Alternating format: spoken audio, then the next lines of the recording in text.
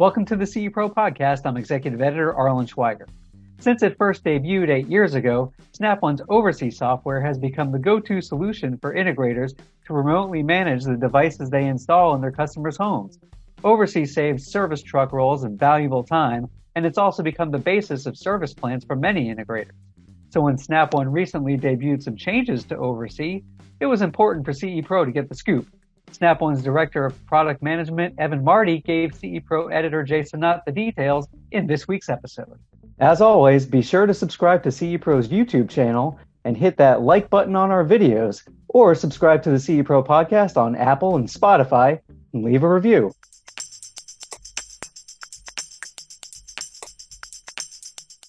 So there's no doubt that Snap One's OvrC product has become one of the most essential tools in the tool bag of integration companies these days. The way it connects so many products together and gives the integrator that snapshot of his business. It means fewer time-killing truck rolls. It means the potential for service agreements and other elements to the business.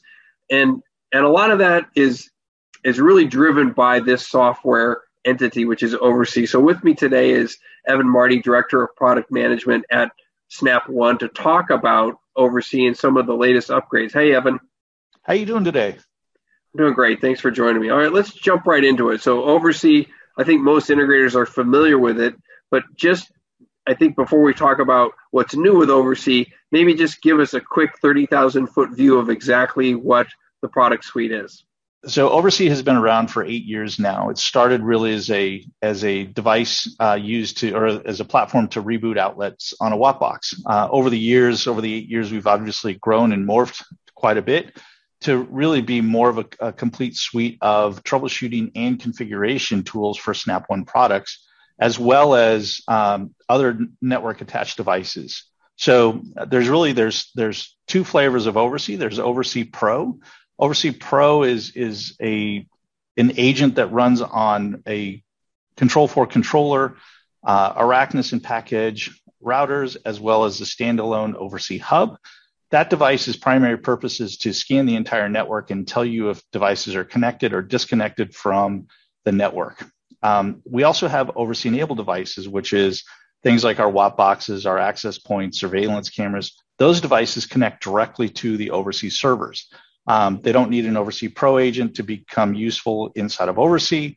And so if you just had a job with one Wattbox on it, you'd be able to control that outlet without any other hardware. So that's really the two flavors. And then from an interaction standpoint, there's obviously the OvrC web browser and a mobile app. Additionally, we also make an end customer facing application called OvrC Connect that allows customers to execute macros that are created and managed by the servicing dealer. So that's kind of a big picture of our entire ecosystem. Yeah, I want to bring up something, just emphasize one point that you did make there quickly. It's not just talking about Snap One branded products, but other products from other manufacturers that are connected to the network can also have that visual element in OvrC where you can see what's going on with that product.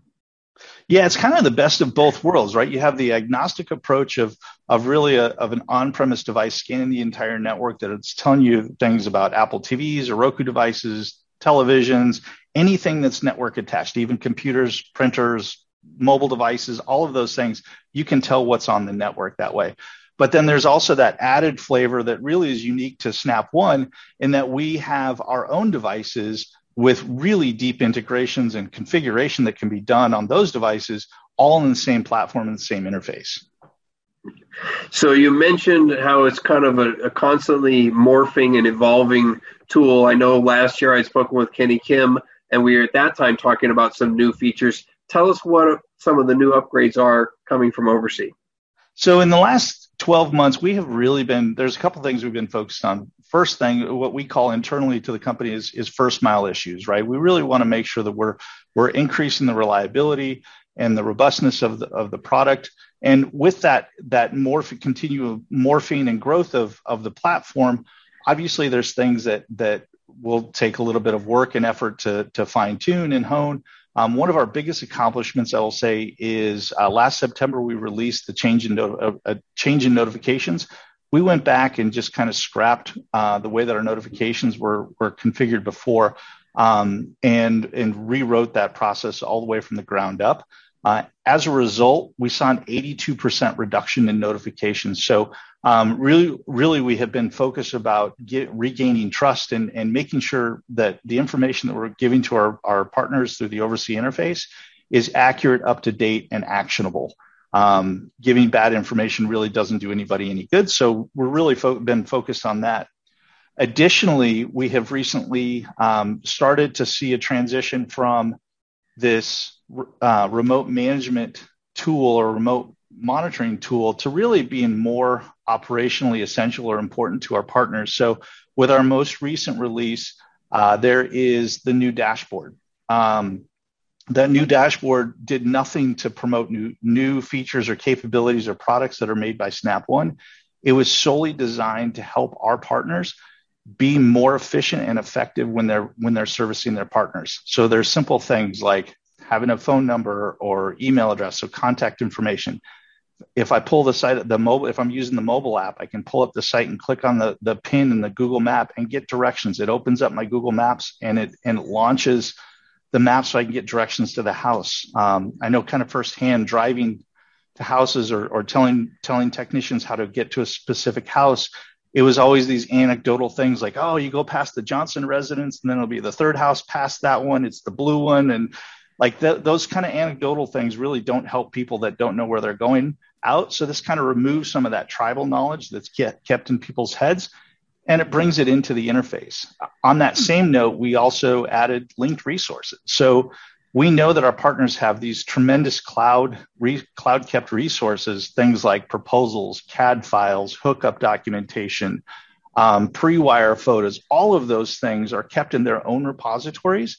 And so one of the new things that we introduced in the dashboard is a thing called linked resources. So I can literally give you fast access to those resources inside Oversee. So now if you're sitting there looking at the Johnson residence, with one click, you can get to the pre-wire photos or the CAD files or the proposals, not having to do a context switch of a new tool and go through that navigation mechanism to drill into what you need to. Take the URL, put it in Oversee, and you can quickly traverse to the other tool and get access to those resources. So I'm really happy with the new dashboard that we've had. We've had some tremendous feedback around it. And that's just kind of the start of where we're going to really be more operationally important to our partners.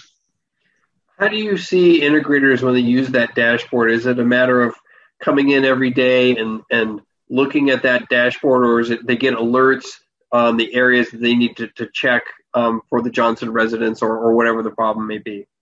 Well, that's kind of the realization is understanding that there's different users that dive to different depths within Oversee. I think where we were at a year ago with the customer list being down the left-hand side and the device list, we popped to the first location in the list, and we would just kind of put you right into the experience as if you were there to take a troubleshooting action on a device. And we really realized that inside of a company, there's a lot of different users that have different purposes.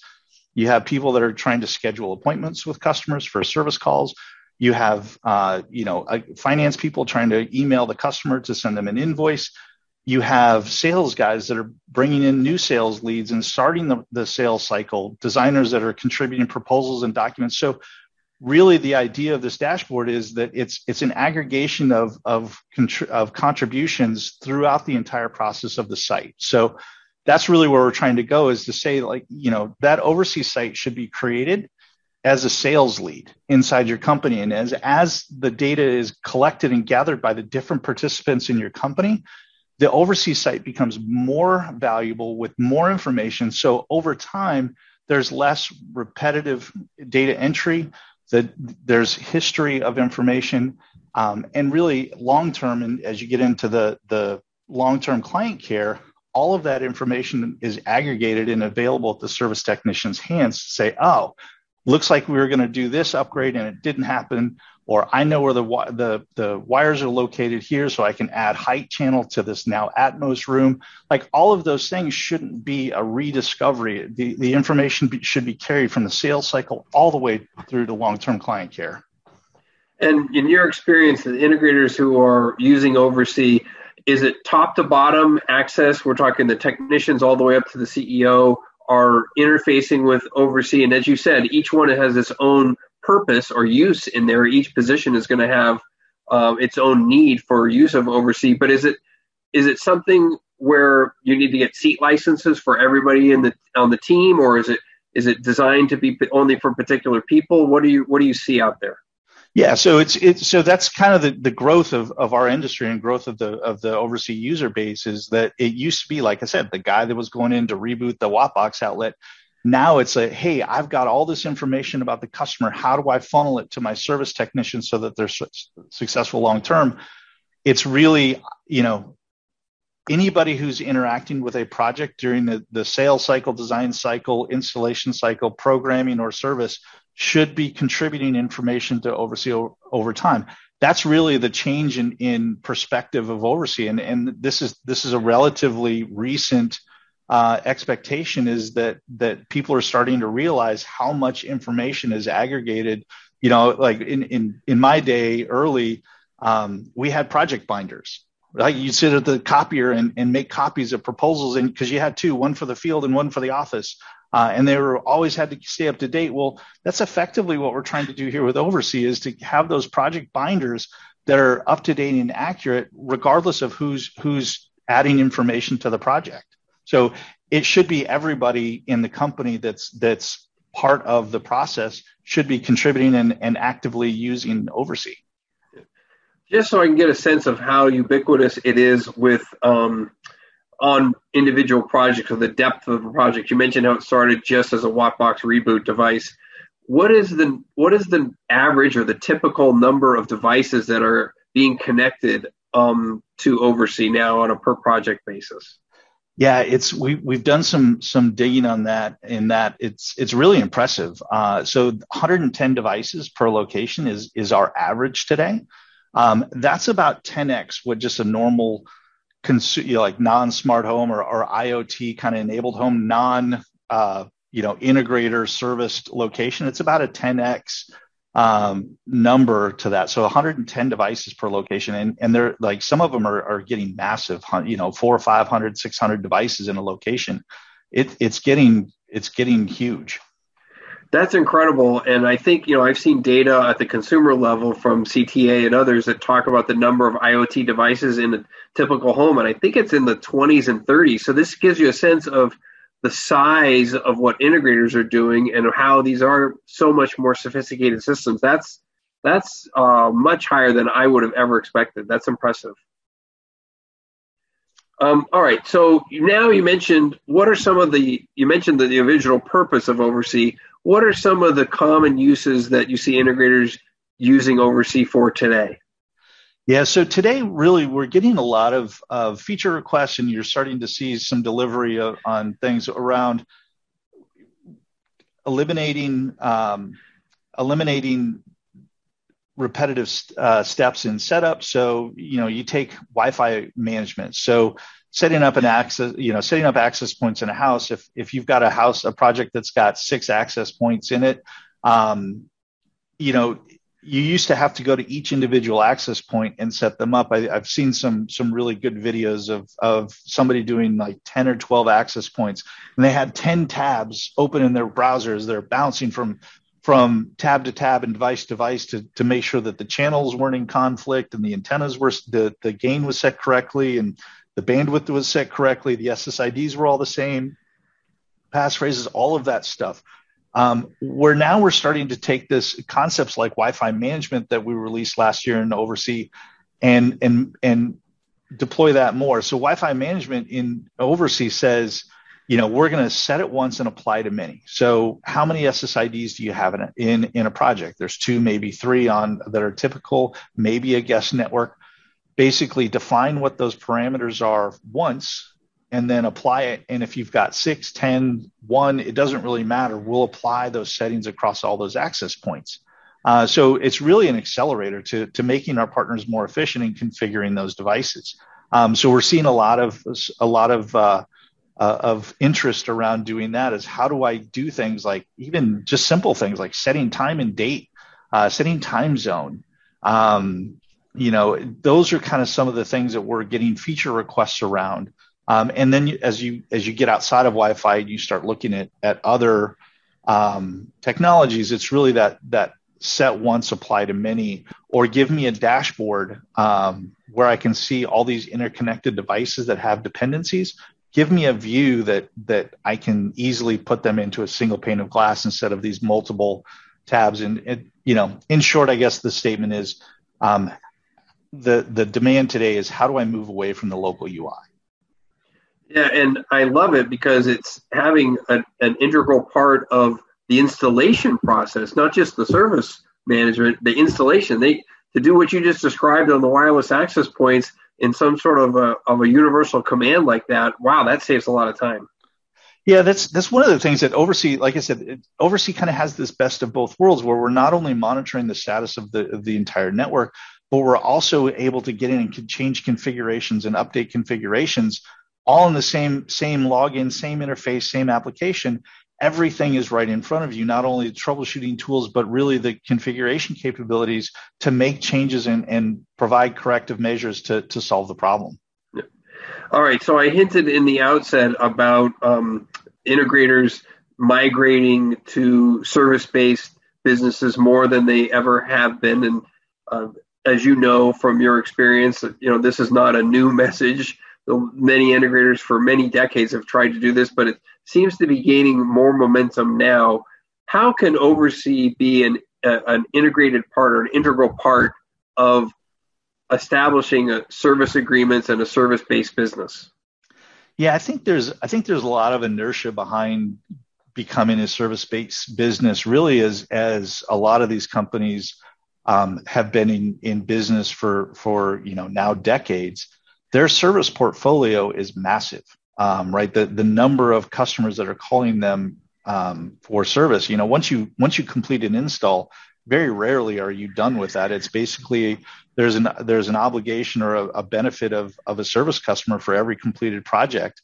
And these portfolios, these service management portfolios, are growing so big that it's hard for our partners to be in all places at all time and be responsive and provide the level of service that they once did and that they expect themselves to deliver to their partners.